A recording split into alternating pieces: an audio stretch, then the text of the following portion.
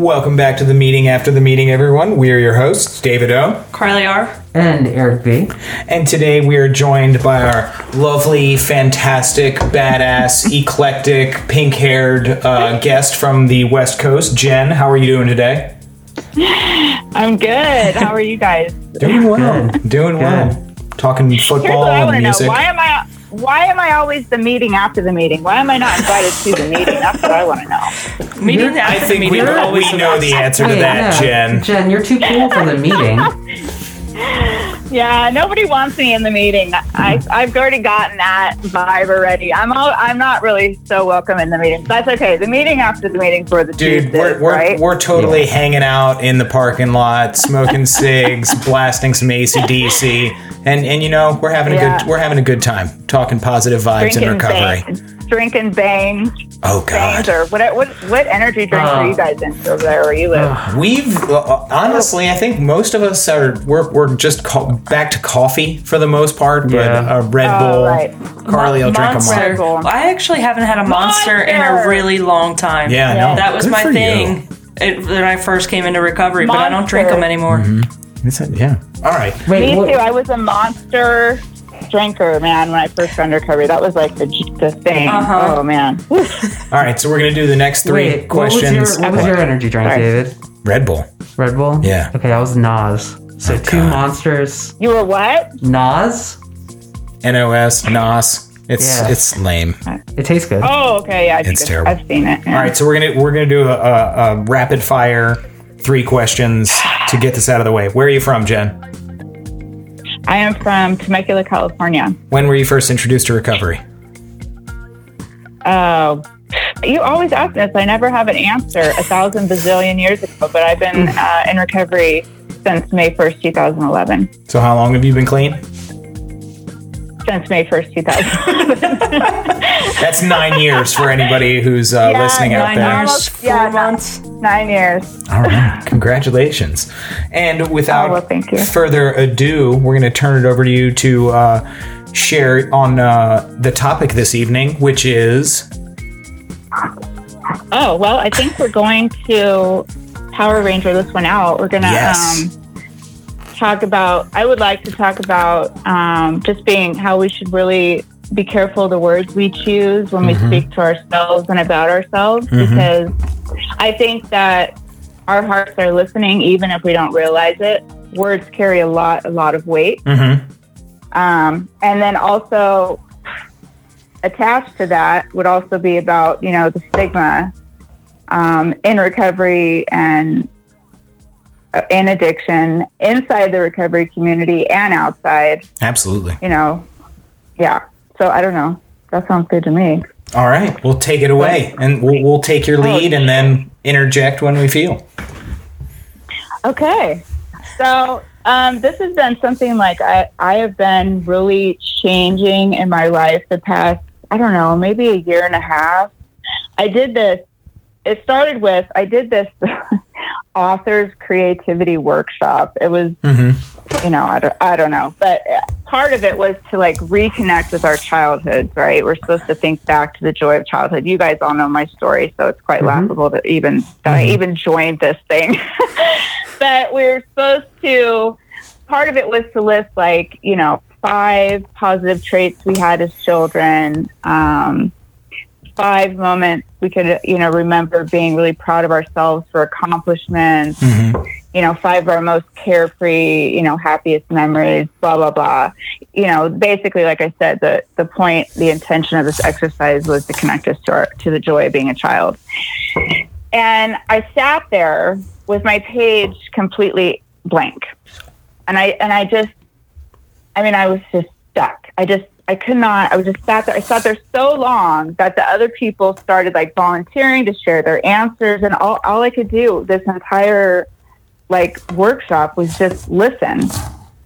And it really was a really incredible moment for me, looking back, because it really made me realize how I've never been able to truly connect to myself in a loving way.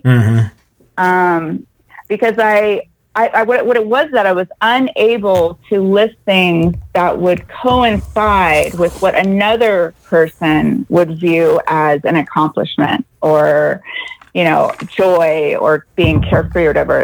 The things that I am proud of today are probably different than, winning a spelling bee, or whatever. There are things that have been labeled as dysfunctional or, problematic, but everything that I've ever managed to come up with to survive to this day right now is something that I am really, this past year and a half, I've really been working on finding ways to love every version of myself that's brought me here. And, that workshop didn't teach me shit about writing, but it really did. It really did open my eyes to, I packed in so much pain throughout my life, like just pack it in and pack it in and pack it in. Until I was like an overstuffed suitcase, just like begging to be open. But I was so afraid of what was inside because I didn't even know it was in there anymore. Yeah. And I was actually terrified that maybe I was in there because I had never really, I did not look in the mirror and see a person I had any connection with until I was probably till I got, into recovery at 34. That's a really long time. Yeah. That's why I can't imagine the people that like start even later than that in recovery. Yeah. Like the people that get clean or sober way late, like goodness God, like somebody who is like 50 and just like opening that door to recovery, like that journey of self-discovery has got to be like very gnarly. It's got to be daunting to start with. Can you imagine that? It's totally true. Oh.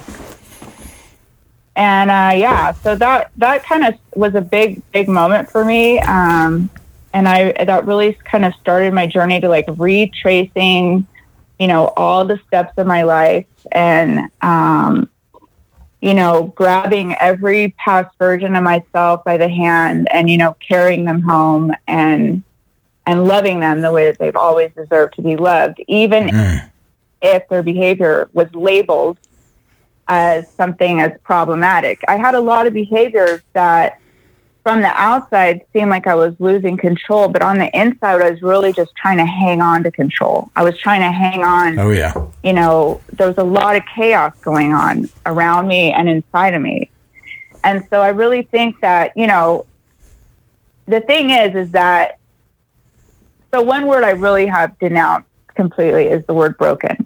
I like walked around with this narrative of I'm broken for so many years, even well into recovery.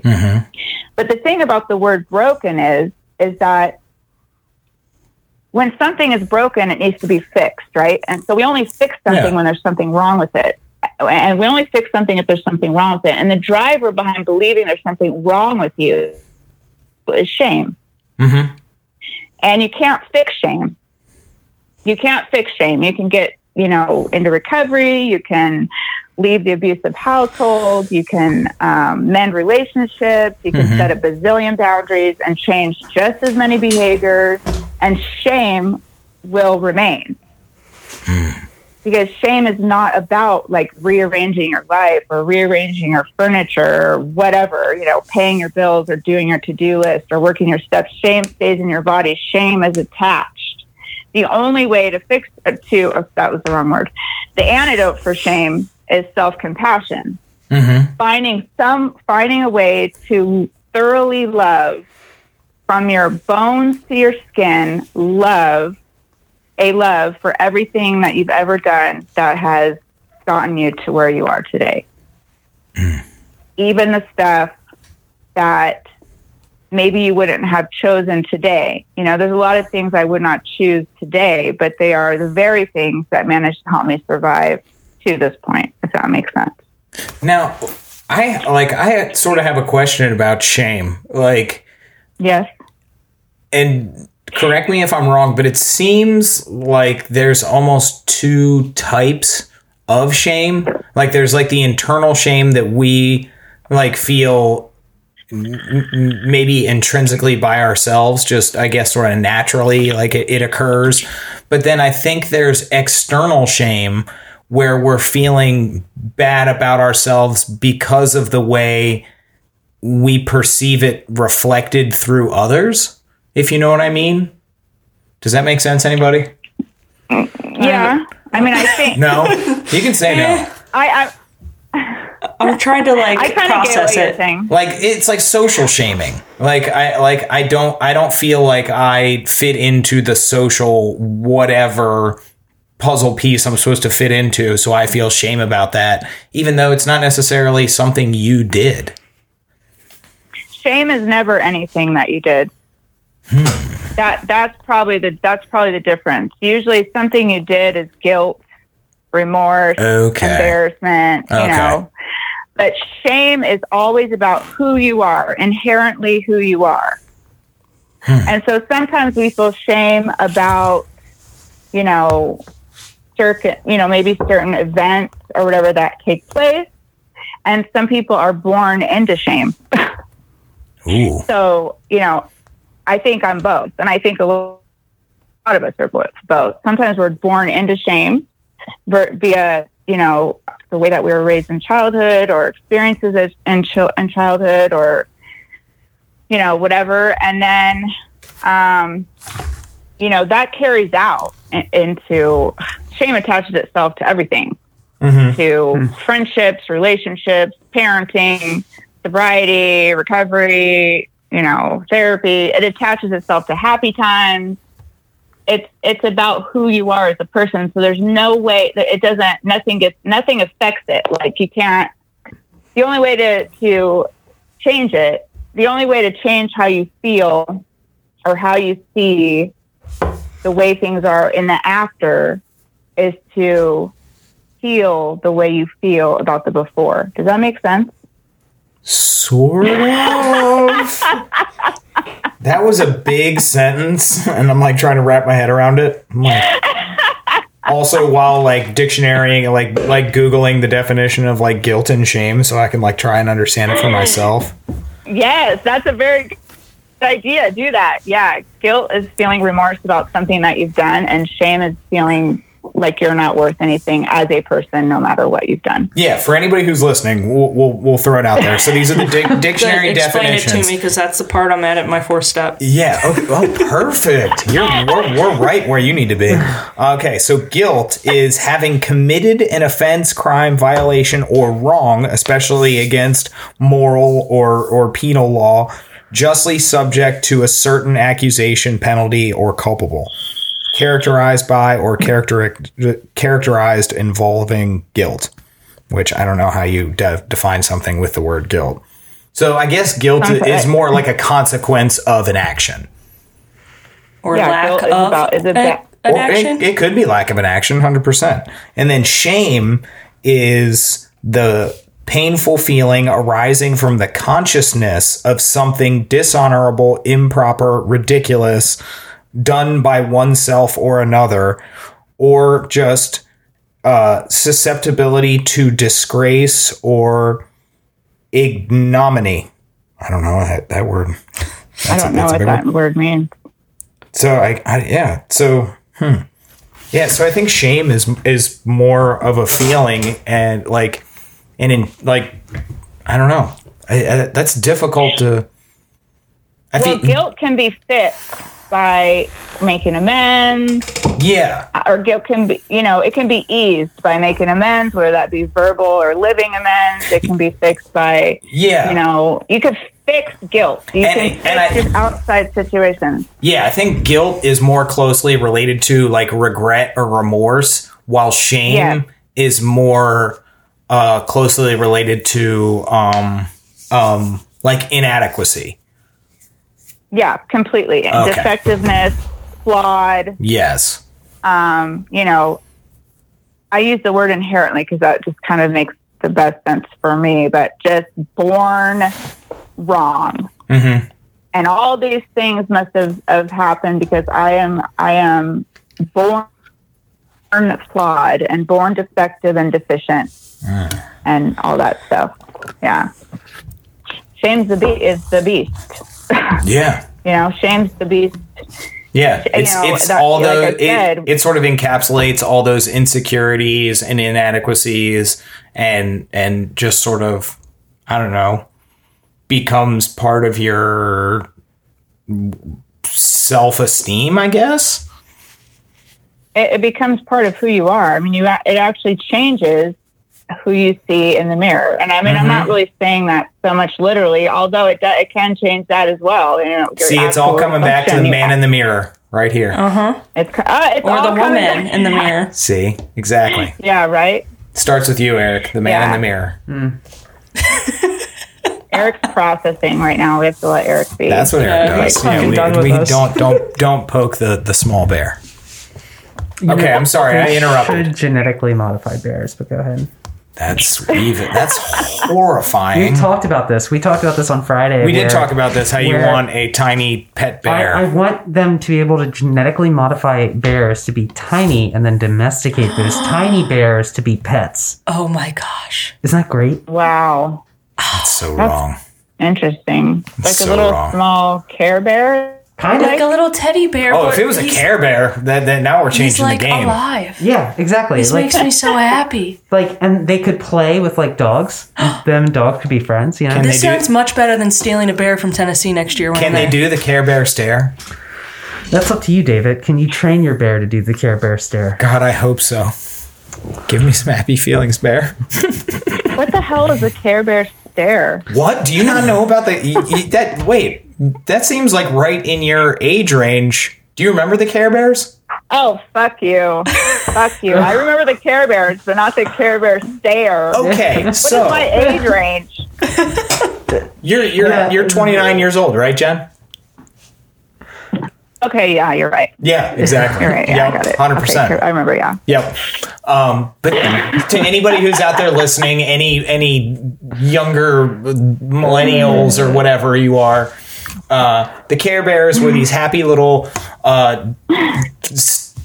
teddy bear things, and they all had different emotions on their tummies, and when something would go wrong in the world, they would all hold hands and get in a circle and do the Care Bear stare, where literally their happiness or their luck or whatever would shine out of them, and it would solve the problem. All the love of the collective unity of the Care Bears was the Care Bear stare, and it solved the problem, and it was a beautiful thing. And that's what kids are missing out on. Stuff like Care Bears and Captain Planet. So that's what's wrong with the fucking kids today. Jen, do you want to continue? I know we're in this yes, tangent here. But. Okay, so from guilt and shame, go. Oh, Lord. So, yeah. Dead air. I mean, I'm off in Care Bear land, but yeah. I know. So guilt and shame. Yeah, there's a total difference. And I think a lot of people don't even realize how much shame controls their life. Just like a lot of people don't realize how much trauma controls your life. Yes. Or, I don't think a lot of people really grasp, how much trauma, if you don't address the trauma, then, I think we've discussed this already before. I'm not always the trauma talker, but how important it is to really dig past all the surfaces of recovery, drugs, alcohol, eating, sex, all that stuff, back down deeper to the trauma at hand. Mm-hmm. And, shame is a huge byproduct of trauma. Whether it be shame from, like I said, the traumatic experiences or whatever, or then we feel shame for the ways in which we responded to that traumatic experience. And that's kind of what I'm talking about is, in that writing process, to list, when I was listening to everybody list their things that they were so proud of and whatever, I don't have that. I don't have moments where, of quote unquote accomplishments like maybe some other people do, but I have accomplishments, and those accomplishments may be, I'm really proud of the little girl in my childhood for disassociating and surviving sexual abuse. Mm-hmm. I'm really proud of a lot of things that I did, you know, and I've told my story before how, you know, I believe at one point alcohol saved my life. I was very close to killing myself. And I'm really, that is something that now that I've done this trauma work and really working on connecting myself connecting to myself in a loving way, I'm really proud that I found whatever was in front of me to keep going, if that makes sense. Yeah. Even if those things may not be what I choose today as a person on a healing journey and in recovery, that does not take away from how amazing that my body has been to keep surviving. Mm-hmm. So yeah, that's kind of my little get down on that. I think, and going back to just the words and the labels that are used, whether it be from the outside world or even inside recovery or amongst ourselves, you know, I think we just need to be really careful, you know, because we are listening. And sometimes we don't even realize, you know, I used to make a lot of jokes about myself. I mean, I still make a lot of jokes about my age and, you know, whatever. But you're in your late 20s. You don't make fun of your age at all. You're good. Yeah. Yeah. And I used to, but I used to make a lot of jokes about stuff that really hurt me. And I did it. It's like a coping mechanism. It's like a defense mechanism. You know, if I joke about it first, or I throw it all out there first, then you guys can't find something out on your own and leave me. Yeah, and use it against you. I'm going to let you know. I'm going to let it all out now, so that you can be just mortified by how horrifying and harsh and how far I can push you away and how disgusting I am now. You know. But what I didn't realize was that I was hearing those jokes too. That my insides were actually absorbing the words I was saying. Ooh.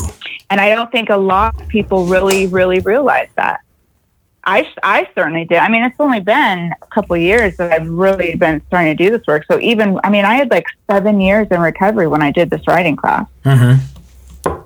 So it's, I think people can go their whole lives without realizing how much weight that words carry and how heavy it becomes. And not everybody has the same words, you know, that are going to eventually like cause them harm. You know, I have certain words that for me really have changed the way that I define myself. And they might not be the same words as you, you know, like I know, as far as like the addict or alcoholic, for a lot of people, that actually is a very empowering statement. They feel, you know, saying I'm an addict for the rest of their life is something that empowers them. Yeah. You know, they feel empowered by that. And I celebrate that. I celebrate that for anybody that feels anything that anybody uses that, you know, celebrates, you know, who they are and empowers who they are in their life. But then on the flip side, there's also other people that actually feel really weighted down by that. Yeah. And so I in turn celebrate the fact that they no longer want to label themselves that way. Yeah. You know, so it's like people are different. Everybody's different. You know, and I think we should always really support, you know, whatever, you know, feels best to people. I don't think that, you know, not wanting to call yourself an addict anymore means that you're in denial. Yeah. Like I personally no longer call myself an addict. Good for you. Am I in denial that I can never, ever pick up a drink or drug again? Absolutely not. You know, I know who I am, where I come from. You know, I'm in recovery for the rest of my life, period. But I just don't feel like I need to call myself that anymore. For me, it feels better. But that doesn't mean that anybody that wants to call, you know, feels that that's an empowering statement. I say go for it. You know, do whatever works for you. But I think it's important that we dig through those statements and make sure that those really feel good for us, all of them. Broken, dysfunctional, addict, alcoholic, whatever, junkie, in, ex-con. I mean, I could throw out a bunch that a felon. Mm-hmm. That's another great one. Felon. Anything that puts a label on who you are as a person. Always make sure that you really self-assess that this is something that feels good for you, for sure, because there's nothing wrong with deciding to pull a word out of your language and say, I want to remove that now. Crazy is another one. Oh, yeah. I personally do not believe anybody is broken. I am not broken. I have never been broken. I believe people are in pain. And I was in pain. And we don't have to constantly sabotage our self-compassion with this incessant disclaimer that pain doesn't excuse some of our past behaviors or maybe some of the ways we may have treated people in our past, because we already fucking know that. Who doesn't know that? Mm-hmm. I think even as it's happening, we know that inside. Pain excuses nothing, but it explains everything. And I'm not looking for excuses. I've never been looking for excuses. I want answers. Ooh, yeah. I wanted love, and so that's why for me, it was all about finding that love for myself. And like I said, that statement that went a little bit haywire is that I could not change how I see the after, how I feel in the after, meaning after my past, my today. I cannot change how I feel in today until I heal how I feel about the before. Because no matter the situations I may have changed outwardly or behaviors, how I truly feel inside about the before has remained. Mm-hmm. That shame has remained. Yeah. Those words I've held on to those words, that crazy and dysfunctional and problematic and broken.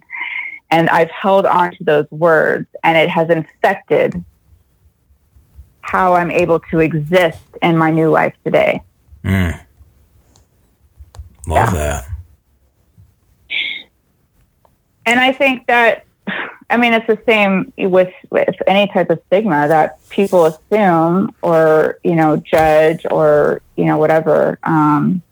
People that have been through, whether it be addiction or, I don't even like the word self-harm, but coping, that type of coping skill. Mm-hmm. I call it a skill because I really do. It's just amazing to me. If you really look past, the outward danger or whatever, really all these things are just a coping mechanism that are allowing people to survive pain that is unsurvivable. It's unsustainable. Mm-hmm. And that is the same with addiction. Yeah. It's the same. It's not a big, this thing about addiction, it's like this big thing. All it is a coping mechanism. Yeah. Add it to eating, add it to sex, add it to gambling, add it to Amazon shopping, adding to, Carly. Add it to any. Add it to Amazon shopping. Absolutely not. Shoe shopping. It's any. Shoe shopping. I really feel like we need, in order to reduce stigma, we need to add it to things that average, everyday people who think it's socially acceptable, it's in the same list. All it is a coping mechanism for trauma, pain, mental health, issues that are not being addressed. That's all it is. Mm-hmm. I hate the big, scary addiction. It's so big and scary and whatever. And sure, some of these coping mechanisms have dangerous side effects. But ultimately, all it is just a way to run from ourselves. And we run from ourselves in recovery. We run from ourselves even if we've never had a substance use problem, in lots of ways. So that's one thing that I don't know if I'll ever see it in my lifetime, even though I'm only 29. I don't know if I'll ever see in my lifetime where people view drug use as simply just a way to cope with pain, just as people who spend more money than they have in their bank account. Yeah. At Ross. It's just the same thing. Yeah. You know. So yeah. And I go on a big tantrum about the stigma inside the recovery community, but I think I already did that last time, but we don't have to go there. Okay. What stigma inside? What are you referring to? I think we did. I think I know what she's talking about. I think we did. I think we went through, you know, the harmful language that we use in the recovery and the harmful junk statements we throw out. Especially with people on. We were talking about harm reduction. We were talking about harm reduction and just people that are. I think I had a good rant beyond with it that night too. What the 12 steps are designed to do. I really would love to see all the recovery community become trauma informed. I mean, have you guys ever really researched the link between trauma and addiction? Oh yeah. Have you guys ever the numbers are staggering. Ridiculous. Mm-hmm. And those are just people that acknowledge that they have trauma. Those are just the people that really realize that they have trauma. Yeah, exactly. Because I think a lot of people really, I think it gets a misnomer that when you hear trauma, you automatically think of either sexual or physical abuse. Right. And it's so much more encompassing than that. So much more. I think really mental and verbal emotional abuse is way more prevalent to kids than either sexual or physical, because just the way a parent can say something to a child can affect them for the rest of their fucking lives. And it absolutely can. Yeah. If and even if the parents have it under the disguise of putting immense amount of pressure on a child to always be perfect and always be a winner and a go-getter and all that shit, it can really get us a false sense of, I don't know,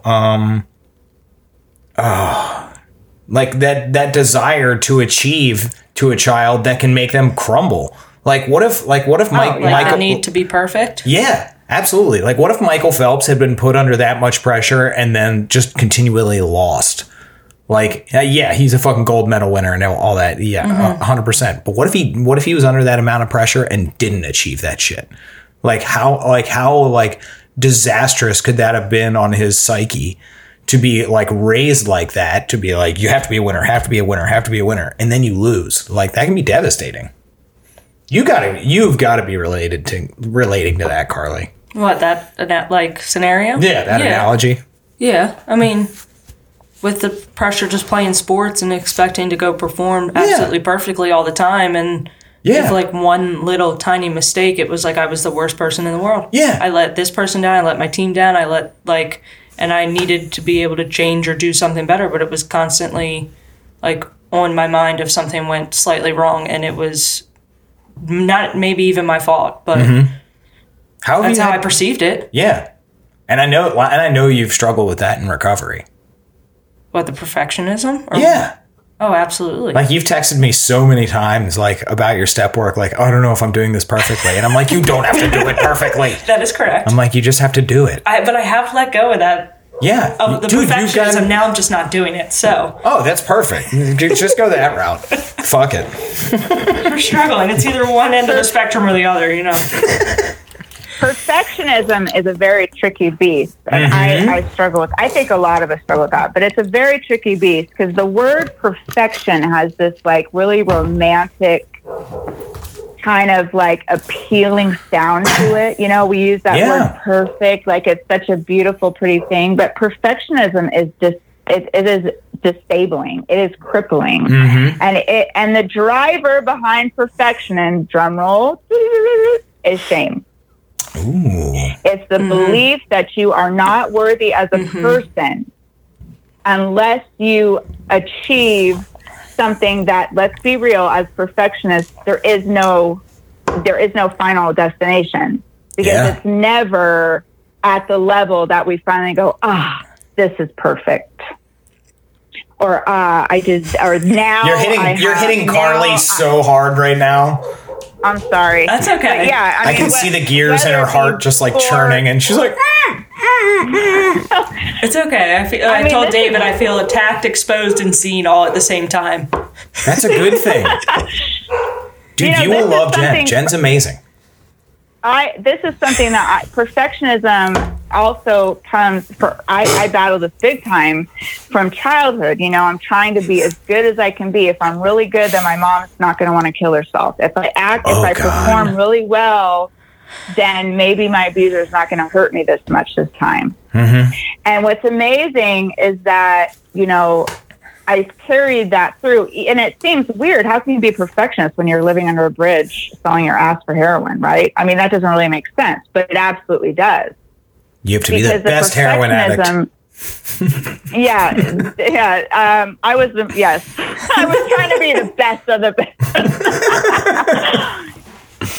But drugs and alcohol calmed that voice. It just made it to where I didn't have to see and hear that noise anymore, because that perfectionism beast will scream in your ear constantly. Mm-hmm. And it prevents you from doing anything. Yeah. Like you can't complete shit. Mm-hmm. Yeah. Because it's never going to be at the level you want. So you actually don't live. Yeah. You don't even run the marathon because you're like, I'm not going to get the time I want anyway, so fuck it. People just assume that perfectionism, like I said, it has this nice roll off your tongue, this word like, oh, you must do things really well. No, I don't do things at all because I'm straight up frozen. Oh, I feel because that. I'm literally stuck in that cycle of that I'm not good enough.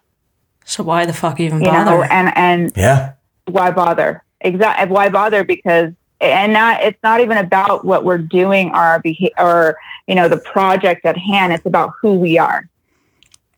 Oof. Yeah. Who I am as a person is not good enough. So it's that's another word that people throw out. Now I'm starting to feel seen. Eric's over here floating on a cloud like, I don't know what you guys are talking about. Well, Eric's not in touch with his emotions yet. Oh no! I gave up on perfectionism like a long time ago because it's a trap. Did you? God. Yeah, it's a fucking trap. I mean, I wish I could just give up on it. If you aim for perfection, you're just going to be disappointed because it doesn't exist. So, like, what's the point in, you know, trying to be perfect if you're not going to get there? But like, I hear you, but I can't change my mentality. Mm-hmm. You just do it. It's Eric just does it. I mean, if you failure is just, you know, an opportunity to improve. I think the difference is that what you're speaking of, I mean, let me just put words in your mouth here then. Tell me if I'm wrong. I think what you're speaking about is a task at hand. Like if just do the task, and there's no such thing as a perfect paper, or, you know, there's no such thing as a perfect podcast episode, so just do it. Except for this one. What perfectionism is like literally about who we are as people. Well, okay. Yes, there's the task side, but also, like, let's take the example of, like, my marriage, right? Like, I want to be the best husband that I can be. And I aim to do that, but sometimes, you know, I might snap and, like, you know, like a comment comes off, or, you know, I don't know. It's not always perfect, right? Like, sometimes we get frustrated and sometimes we get angry. So instead of dwelling on the fact that, like, oh man, like, I wasn't a good husband in this moment, you know, I'm like, I'm human. I'm going to fuck up. I'm going to learn from, you know, that specific encounter with my wife and try to recognize how I can be better next time. Well, good for you. Yeah, I get what you're saying. Have you battled? I mean, I think there's probably different levels of perfectionism. I think women. I don't know if I should say this on this show, but I do have another girl with me now. But I think women really, really battle perfectionism on a deeper level than men do. I mean, I think it's different. I'm not saying you're wrong, but the aspect that I see it in men, because obviously we have a woman's perspective. I'm giving the men's because Eric is a silent robot. like when it comes to men and like the shame that they feel, I mean, the highest number of suicides in this country is men from age 25 to 40, and it's often because of that severe amount of pressure that like society has like put on them to be like, they have to be like this emotional rock and like not feel their emotions, not let them out, be the breadwinner, do your 40 hours a week, do like be the best husband, be this, be that. And a lot of men crack under that pressure, and it ends in suicide. So like I think like it's different. Yes, it's just different. I don't think I don't think men or women have it better or worse than another. I just think it's very different because, I mean, and I have 4 sisters, so like what I can, and like stop me if I'm wrong, ladies, but like where I can project it for women is more of like the a lot of like the aesthetic stuff, like, oh, I have to look a certain way, I have to be a certain shape or a certain weight, and I have to act a certain way, otherwise I can't get the attention that I seek or need. So, and that's just what I see. I think there's a lot more physical pressures on women and young, especially young women than young men. So like that's how like I can see it being a lot harder for women for sure, is like trying to be that whatever numbers like that society says you're supposed to be. Yeah, no, yeah, you're right. That's definitely, I guess it is just different. There's a lot of pressure for both sides in different ways. And I think we internalize things completely different men and women. Yeah, totally. And I think it manifests in different ways. For sure. Yeah. So yeah, perfectionism is a bitch. It's a battle. I'm telling you, I fight that battle every day. And I think the only turning point for me that's been happening in the past year, and it's not even, I'm not even on top of it. So don't let me act like I am. I'm totally not. But has been learning to really love the things that I thought were flaws. To really honor the things, like I said before, that, you know, I've internalized as you know, signals and signs that I'm damaged. Because there has been things there's been things that have shaped me a certain way, but I'm not bound to how I have been shaped. And the only way to unbound myself is to release the shame I felt about the things that I've done to survive, to get here, to, you know, withstand, you know, all the stuff. And it's okay. I think I don't like also when we constantly have to, you know, ram up our asses that, well, you did that to yourself. Oh yeah. Well, listen. Yeah, that's social bullshit. I hate that. It is. Yeah, I already realized that. I realized that you see it that way, and that's okay. But it's not going to do me. It doesn't do me any good, and it doesn't make it any worse if I decide to flip that around and say I did the best I could do to survive at the time. Yeah. It's not going to make me feel any different or see the way that I realized that I used drugs to an extreme. I realized I committed crimes. I realized I broke into houses. I realized I went to prison. I realized all that stuff. And releasing myself from that, from ownership of that, and saying I did the best I could do to survive does not make me feel happy or proud, or like, it doesn't affect me negatively in any way. It's actually helping me heal. And I think, like people saying that to addicts, I think is sort of a cop out for them trying to be compassionate or sympathize or empathize with them in any way whatsoever. You know what I mean? Like somebody on the outside. It's gaslighting. Yeah, it's fucking gaslighting. It's like, oh, well, you did it to yourself. It's like, oh, thanks. I didn't fucking realize that I was the one fucking smoking coke. I thought somebody else was smoking it and blowing it in my face. Yeah. I was that high. I'm enlightened. Yeah. Thank you for enlightening me. Yeah, thanks, Captain Obvious. Like, it's fucking... Yeah, it's gaslighting at its best. And we gaslight ourselves. Oh, fucking right. We gaslight ourselves. Hell yeah. And that's why the language that we use is really important, that we always reassess, because who we are in early recovery is absolutely not who we are as we move forward, as long as we're constantly moving forward. So what tools do you use? Like, what do you actively do to, like, use, like, to counter what you're talking about? So... writing is huge for me. I tell this to you guys every time, I think, but journaling. And I was just on a live today on IG, but about journaling and how, I just really swear by journaling. I want everybody to journal every morning. And I think people think, well, I'm not a good writer, or writing's not my thing, or they put this pressure, and especially for perfectionists, we put this pressure on even our own personal journaling that, we're not going to know what to say or whatever. You're nailing her down.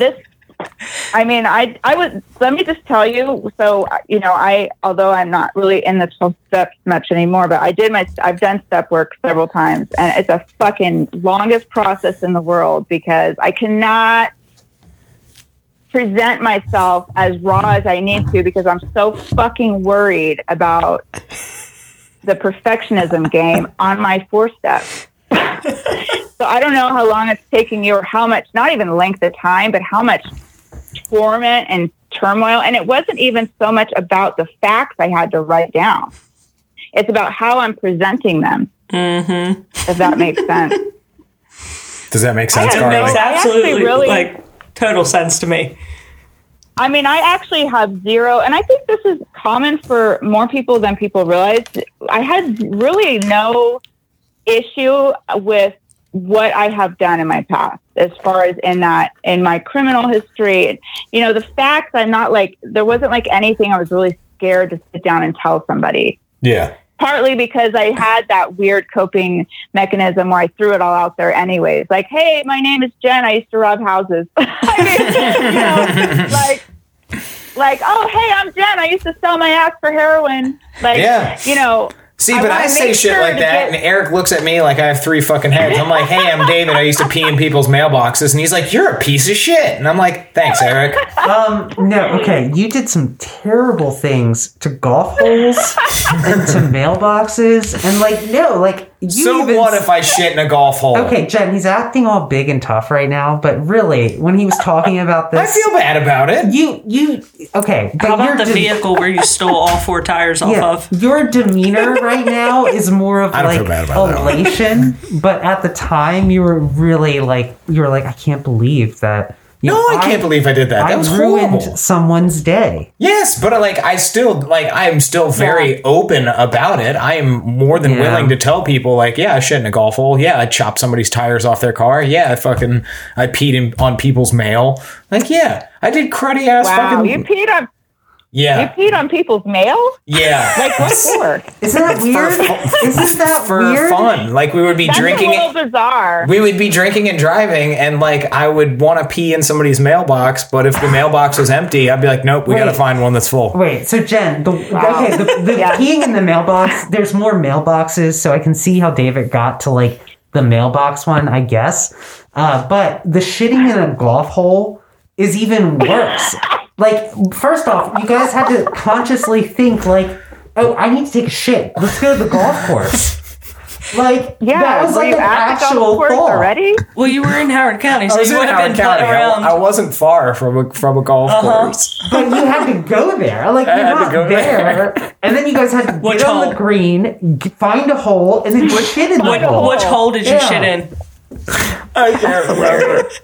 Whatever was most convenient. You were just really hating on life. I was so angry. I was just so angry at rich people. Like I just didn't. I had a thing against rich. I would only go to rich neighborhoods. I would never go to a poor neighborhood and do that shit because I was like, fuck no, I relate to them. But I'd go to somebody's mansion and be like, fuck your mail. I don't give a shit about you. You fucking millionaire piece of shit. There it is. Did you grow up without? Yes. I was having my fucking power cut off and like all sorts of like and I was in the suburbs where that wasn't a thing. Like everybody else always had power and then all of a sudden mine would get shut off. So I'd have to go like, and there was the shame I felt from being different. Being different than everybody on the block. Like everybody was the Brady Bunch and we were the fucking Addams family and it pissed me off.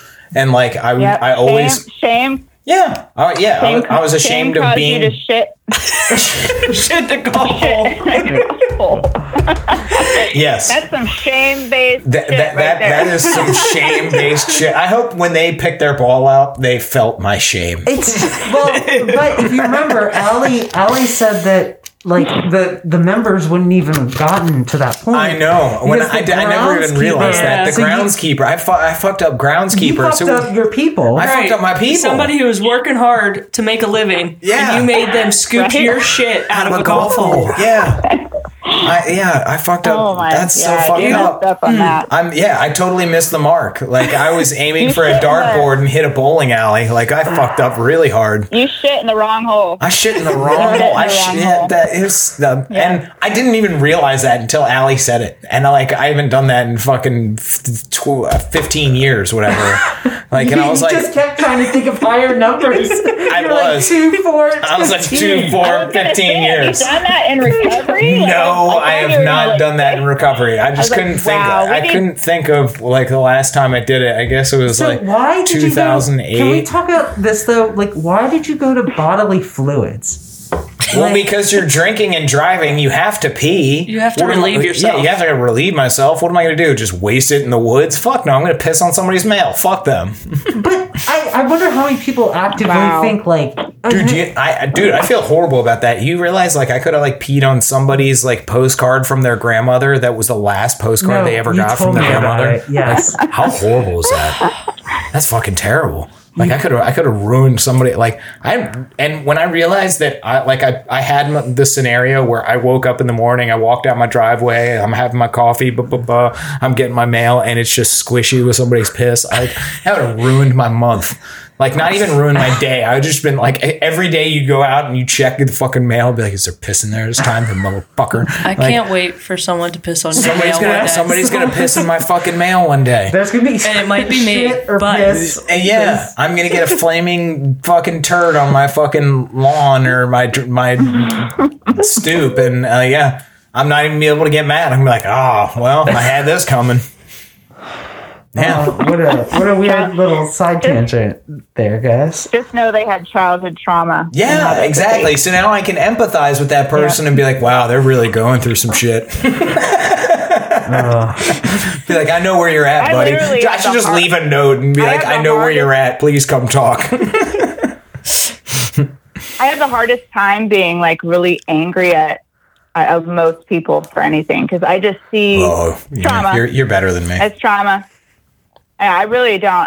I need to start looking at it like that. Yeah. Because then I'll try. I guess be more compassionate, but more like just kind of feel sorry for people. Pee on people's mail and shit in holes in the golf course. How can you not have empathy for other people? Yeah. No, I'm just kidding. Yeah. No, but yeah, it's difficult because it was a dark time. Okay. I mean, we could compare. I've done some terrible things as well. You know, stolen people's heirlooms that are and pawned them, and they were never able to retrieve them. Yeah, see, that's just different. What about you, Eric? I want to know what's your thing. Wait, Jen, what did you steal of a child's? I stole this lady let me live at her house, and she had a son there, and I stole his entire baseball collection that came from his dad who had passed away.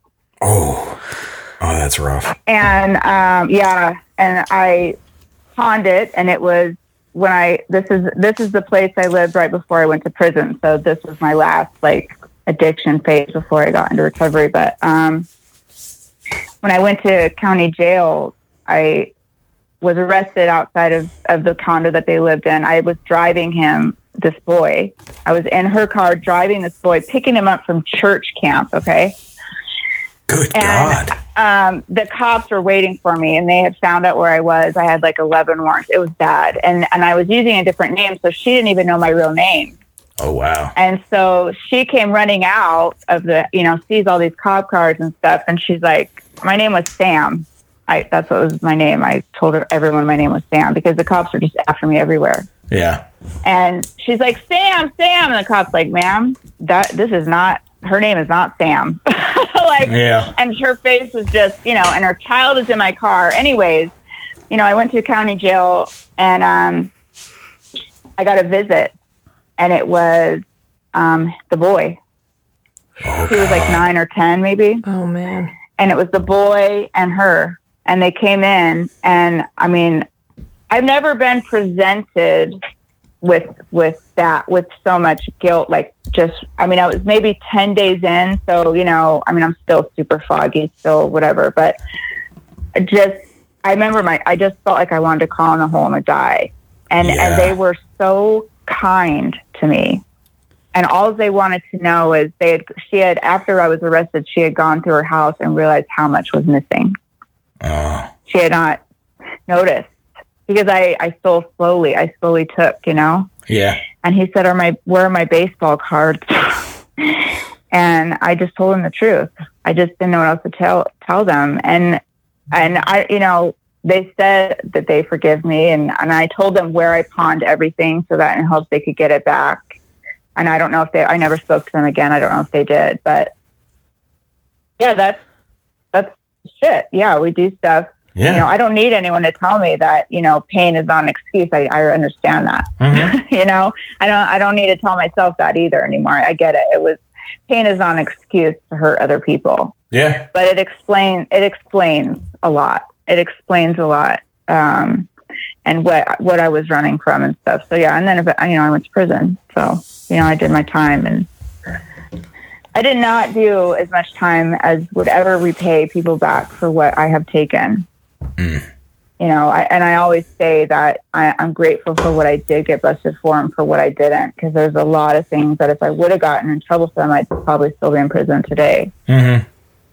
And I'm the rogue golf course poop bandit. They never got me. Gotten you for I don't know, bodily fluids can be considered, I don't know. Vandalism? That's chemical warfare. It's biological warfare.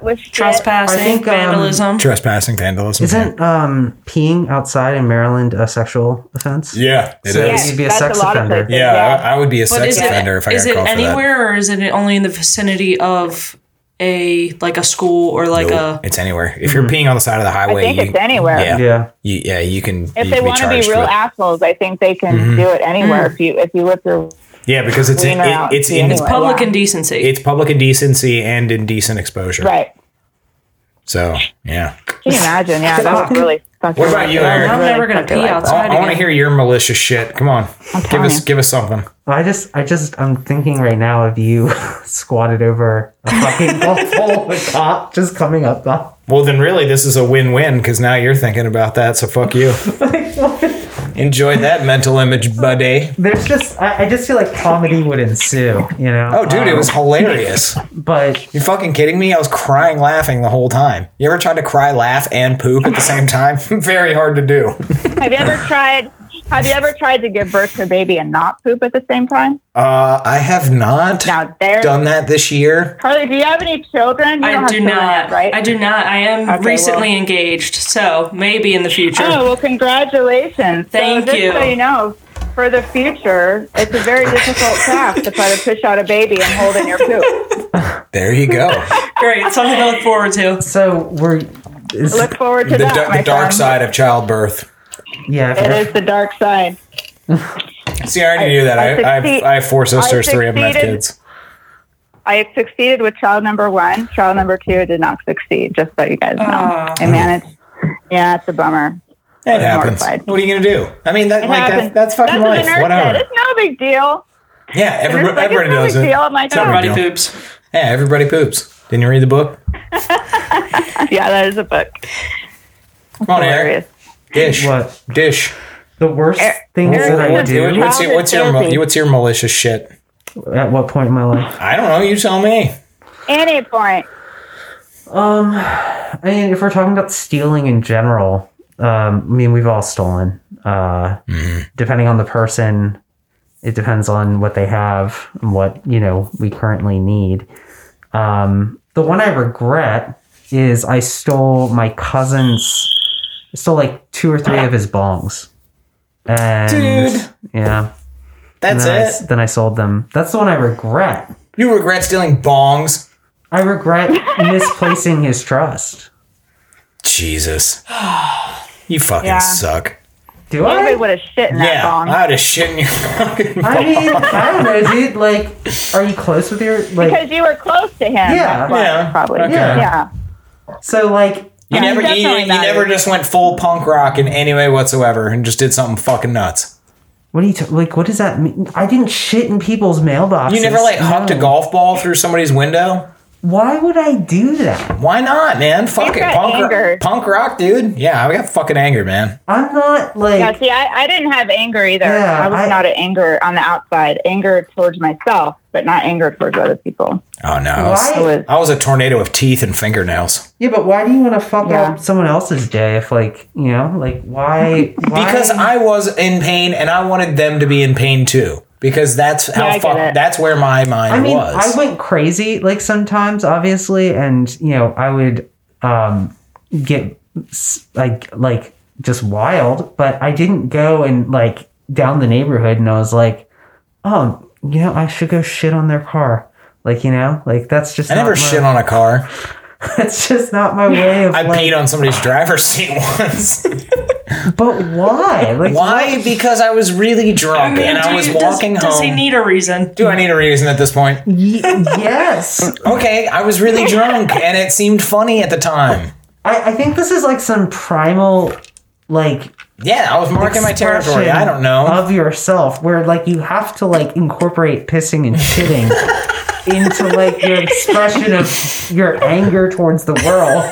So you had to leave a little piece of him behind. Yeah, so you're just throwing piss and shit everywhere. Yes, I am that angry simian in the cage, throwing poop. But you're acting like I'm the strange one for not doing the same thing. You never did anything. What did you do? Did you ever throw a Molotov cocktail? No. Why? Oh my god. Are you serious? You've never made a Molotov cocktail? I mean, so much fun. I have made small explosives when I was younger. Yeah. Yes, of course I had a pyro phase, but the pyro phase didn't go to hey, let's go burn down that house over there. Or no. What? Why? Because I'm not I want the abandoned structure to stay up. Guess what? Some people just want to watch the world burn. You're looking at him, buddy. What about you, Carly? Moving on. He's boring. I don't know. I've been over here trying to think. Have you done anything malicious? I don't know if I have a malicious bone in my body. I don't know if you do either. You're a fucking angel. I do a lot of shit that I feel guilty about. Do I have reason to feel guilty about it? Probably not, but I would feel guilty anyway. Did you ever just unwarrantedly punch somebody in the face? No.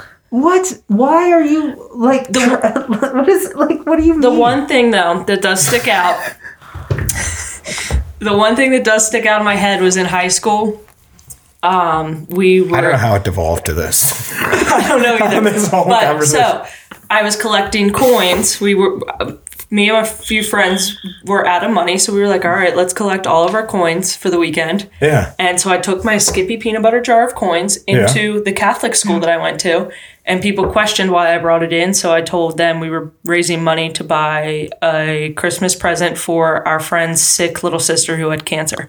Oh. And then everybody donated to it, and then we went and cashed in all these coins and had a hell of a weekend. That's something malicious. that sticks. That's malicious. See, that's up there. Yeah. That's solid. I'm not that person. I'm not at that level. No, you're not. No. You're the fucking guy who was Googling the drugs he was about to put in his veins. So you're like a fucking nerd. It's called Arrowhead. And it's called being a nerd. That's what it is. Yes. Did you really do that? Did you really Google stuff before you used? Of course. Or is that a joke? No, that's dead serious. I'm dead serious, Jen. That's 100% being serious, yeah. I mean, of course, sometimes you didn't have time to Google it, so you just took it, then looked it up. But most of the time, yeah. I was like, do I really want to do acid? Let's look up acid.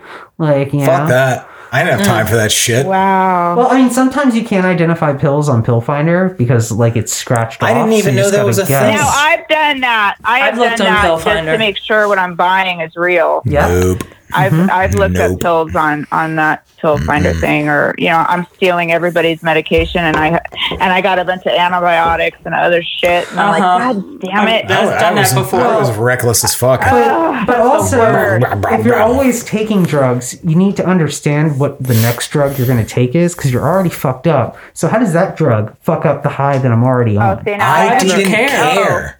Well, that's a problem because it was a problem. Why do you think I'm here, buddy? Well, but like you can more effectively enhance your high. No, I wanted to understand how the chemicals work. Dude, clearly I was together and have a great fucking far time. below. No, that's not like there's effective cocktails. I'm a cocktail person. You know? So was I. I just figured it out by doing it. Yeah. I just figured it out by doing it. Like, hey, I'm tripping and drinking and smoking weed. Oh, let's add cocaine to the fucking cocktail. Like, oh, that felt awesome. I just knew what I didn't like by trying it, and then I just stuck to the shit I liked. That's it. I didn't really.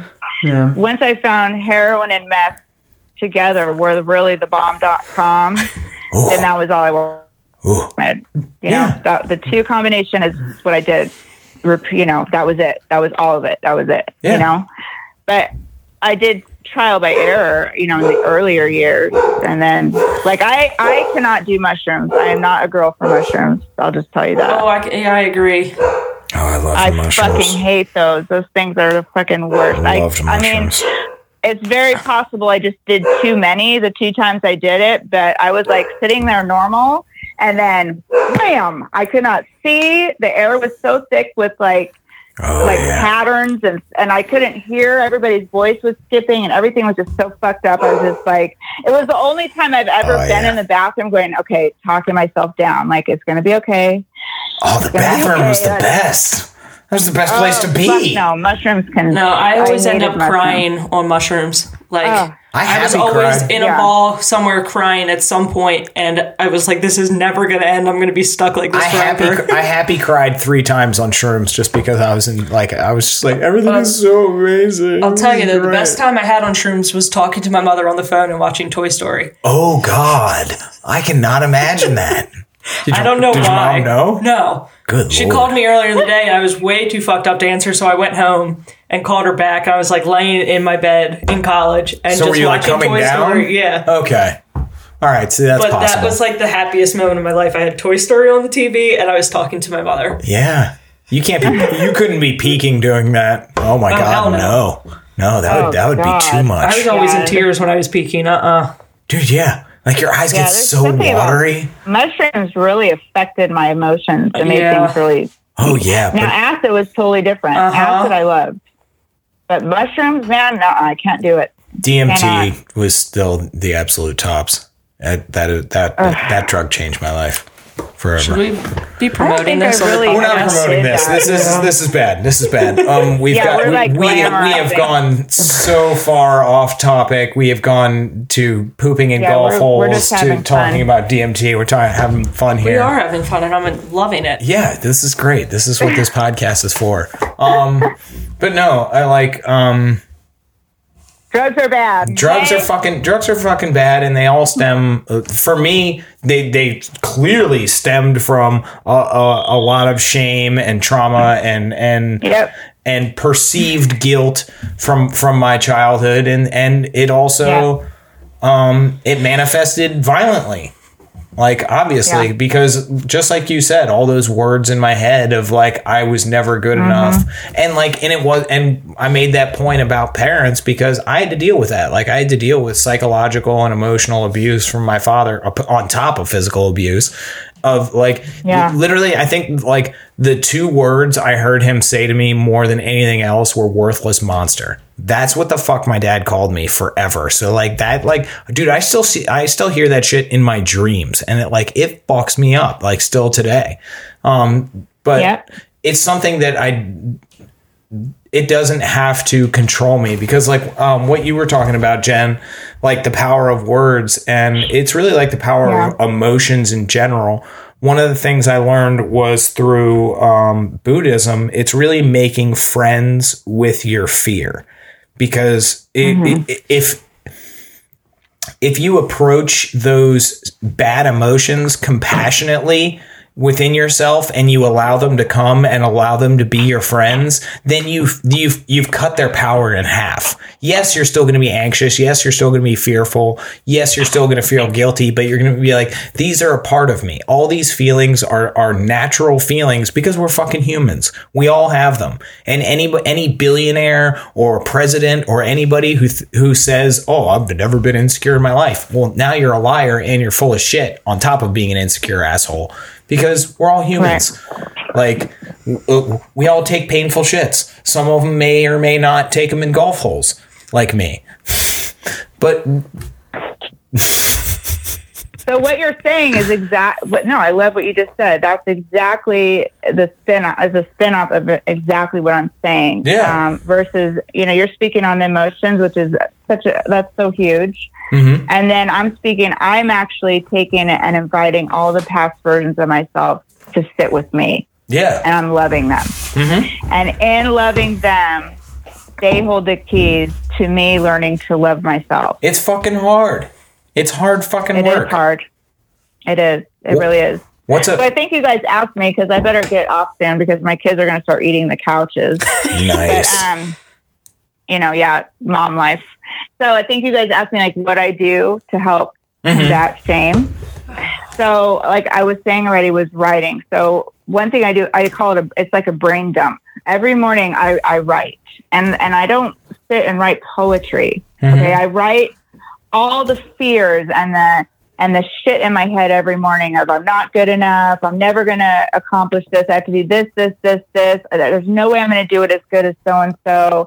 I have a lot of projects going on, you guys, like a lot. Yeah. And so I am in a lot of fear, and I am in a lot of like lessons, and perfectionism will have me frozen and never achieving any of it, because I just don't think I'm ever capable of doing it anyways. And so I dump all this out on paper. And it is a way for one to clear away the shit that prevents me from moving forward. And I think if we don't clear that shit stays with us all day. And it's day after day after day after day. And I think most people realize, know that like we could sit on our dreams for years. Ooh. And sit on our, we could sit on our tasks or things we want to achieve, whether that be your 4-step or whether that be, big dreams and goals. We just day after day after day, if we don't clear out that noise, that negative self-talk, that shame, that whatever it is, the perfectionism beast that tells us that we're just not good enough, if we can't do anything anyways, so who we are sucks. When we clear it out, it's like it makes space for possibilities. That's one thing that I do. And another thing is I literally, and I've talked about my inner child meditation before, and I did this for a few years just with my childhood, just with taking pictures of myself as a little girl. When I, really had my first real strong memories of being abused. And, I'm pretty sure I shared this before, but I look at that picture and I close my eyes and I literally envision as best I can. It took me a while to learn how to do this, kind of like meditation. It's not something that just comes, it takes some practice. But I envision myself walking over and I see her sitting on the ground in the corner by herself. And I pick her up off the floor and I twirl her in the sunlight. And I tell her she is love and light and none of that is her fault. And together we are safe now. Oh. And I did this just with that little girl for almost 2 years straight, because really my shame stems from that age. Oh God, my shame as a 29-year-old woman, which I'm not 29, but my shame from the woman I am today stems from like a 5-year-old. This is well-made shame. This is well-made trauma. Shame that we get from children. It's really well-made, and when I say that, I just mean it's really stuck in there, man. Mm-hmm. And so we can't even, I feel like the healing journey needs to start as far back as you can remember first. Because as long as that wounded child is still prevalent, trying to heal, the stuff after that, it's still going to be infected because she's still there or he's still there and he's still sitting on the floor and wants someone to love him. And until he's loved or she's loved, then the rest of it's never going to feel loved anyways. Not fully, not truly, not wholly.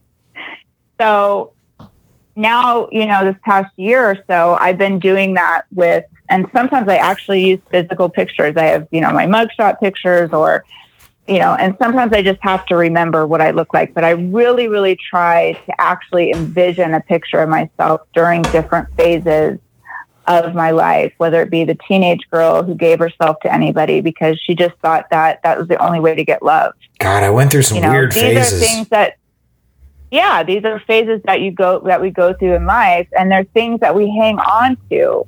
The words that we use about ourselves and the words that we hear other people use and the words we hear other people use about other people, slut shaming or, being poor and, all these things. So I actually take pictures of myself or envision, and I do the same thing.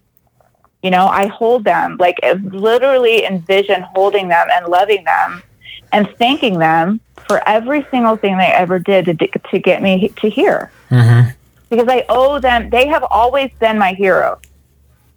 I just never knew it. Even the woman under the bridge using, even all that stuff that people want to label as dysfunctional and bad, this woman did the next best thing that was in front of her to survive shit that was not sustainable. And I honor it, and I'm grateful for it. And I don't need to, like I said, sabotage that by saying, it doesn't excuse stuff because I already fucking know that. Yeah. What I need to do is love her and honor every single bit of it. And that love is slowly changing the shame that is saturated inside of me. Wow. I don't think there's anything we can do on a current basis. Like I said, you can't rearrange your life or rearrange your behaviors that really heal shame. We got to go back. Yeah, you got to go back to the source. Way back, and then just start traveling forward. Just go way back, as far back as you can remember, and start loving that child, the teenager, the inmate, the whatever phases it's been, and start moving your way forward. And as that happens, it's almost like you don't even have to consciously work on loving yourself today, because you're loving as you love the past, it's like changing history. Does that make sense? Yeah. 100%. It's literally changing history. By being the mother that I am today to the little girl of my childhood, I'm reparenting myself in a way that's coming out as if I almost was raised by a different woman than my real mother. And so that's deep as fuck. Trauma, you just fucked my whole brain up. God damn it. I'm sorry, but it's really, I'm not trying to talk foo-foo. This is really work that many, many people are doing. It is work that I myself am doing. And I promise you that it is real. If you have childhood trauma, well, I hope, but if you have childhood trauma, you're welcome. David, talking about your dad and the things he used to call you, go back and be your own dad and re-raise the little, because he's still there. I mean, I'm not trying to talk third person and be really weird, but he really is still there. That boy is really still there, and he's still trying to protect you. He's trying to protect you from perceived shame and perceived threats and perceived, harm and pain, our little children of our childhoods are still there. And so some of us have not such traumatic childhoods, maybe. And so then you can kind of move faster through that phase. Me, I had to sit in that childhood phase for a really, really long time. Some of us do. Some of us have to move forward, move past. No, don't miss the childhood phase. It's very important. But some of us get to kind of venture through the childhood into the preteen, and boom, we hit our 20s, and there's where our real work has to be done, and we have to sit there longer. But whatever it is, you can actually re-parent yourself, and you don't even have to worry about today. You just worry about that little boy and re-love him the way he has always deserved and was worthy of being loved. And it will change how you see yourself and how you exist in your after, in your today. Wow. So there's your homework. Yeah. But this is real work. That's some big fucking homework. That, I mean, Eric, you're kind of like the guy, the science guy, the Google, like really look. He's the Wizard of Oz. He doesn't. Really Eric doesn't exist. He's an amalgam of a whole bunch of computer programs and He's Zelda. He's the Wizard of Oz. I love it. Yeah. Mm-hmm. No, but really, this stuff is real. This is like. Eric. Like, people are really scientifically and biologically, and they are really researching and finding this stuff. This is like concrete shit here. It's the stuff we need to be talking about in recovery. Yeah. It's the stuff we need to be talking about in NA and AA and wherever all the A's and all the and Dharma, because this is the meat. This is the fucking gold. Yeah. Because fixing the behaviors and the 12-step, and the 4-step, that's all great. But you're not touching that little girl, that little boy. Mm-hmm. You're not, you can't rearrange shame. You just cannot. You can rearrange the outsides and things start feeling and looking better, but the shame will be there. The shame will stay. And when you really start to look into where shame affects your life, you're really going to see, whoa, this is really, really fucking with how beautiful my life can be. And I had no idea. Because I always want to say that there's no such thing as good as it gets in recovery. Yeah. Don't just assume because now you're not on the streets and now, you've mended relationships and you're not running from the law and you're not lying anymore, and things have gotten better, that's as good as it gets. Mm-hmm. Because it's not. Because if we really go back and we really heal the trauma or, whatever it is for each of us individually, it's like our whole world blows up. The whole world blows up and it's something so much bigger than we ever even realized. Love it. All right. We've covered so much. Does anybody have anything to say? Anybody? I don't. Last call. I think we're at the end of the road here. Yeah. I think we're at the end of the road. All right. Well, we would like to thank our guest Jen for joining us this evening again. Woo! Oh my God. And Jen, where can everyone find you? Everywhere on social media as Resurrection with a K _of_me. And I also, tomorrow, myself and 4 other women are launching what's called the Sober Mom Squad, which is a huge membership. I saw that. Did you see that? I did. We were stalking you. We were stalking you on Twitter a little bit earlier today. Yeah, I haven't been on Twitter much, man. I just can't do it with Twitter. Twitter doesn't allow me to say as much as I want to say, and I got shit to say. Yeah. They limit the amount of words. I can't possibly, give my, I can't possibly give my heart in 30 words. It's like, fuck you. I hate Twitter. But yeah, so Sober Mom Squad, if anybody's listening that is a sober mom to be, or even just curious about what sobriety in motherhood feels like, I mean, it's amazing. It's just, we're offering, so much stuff. Anyways, so I'm doing master classes on trauma. There's all kinds of master classes and a community and a Facebook group. And we do still have a free Wednesday, 3 p.m. PST meeting. It's just really great. It's all women and all moms. So awesome. I'm doing that. And I don't know what else I'm doing. A lot of stuff. Yeah. Awesome. Well, we're always happy to have you on, and we look forward to next time, where hopefully we won't talk so much about shitting in golf holes. But who knows? We never know where this is going to go. We never know. Yeah, that's what I love. It's the best. Beautiful. All right, everybody. Well, thanks for joining us this evening. Make sure you check us and Jen out on Facebook, Twitter, Instagram, YouTube for more information about Eric, Carly, Allie, and myself. Go to podcastrecovery.com. And here's Eric with our... I don't know. Here's Eric. Here's Eric. Yeah, you're having issues there.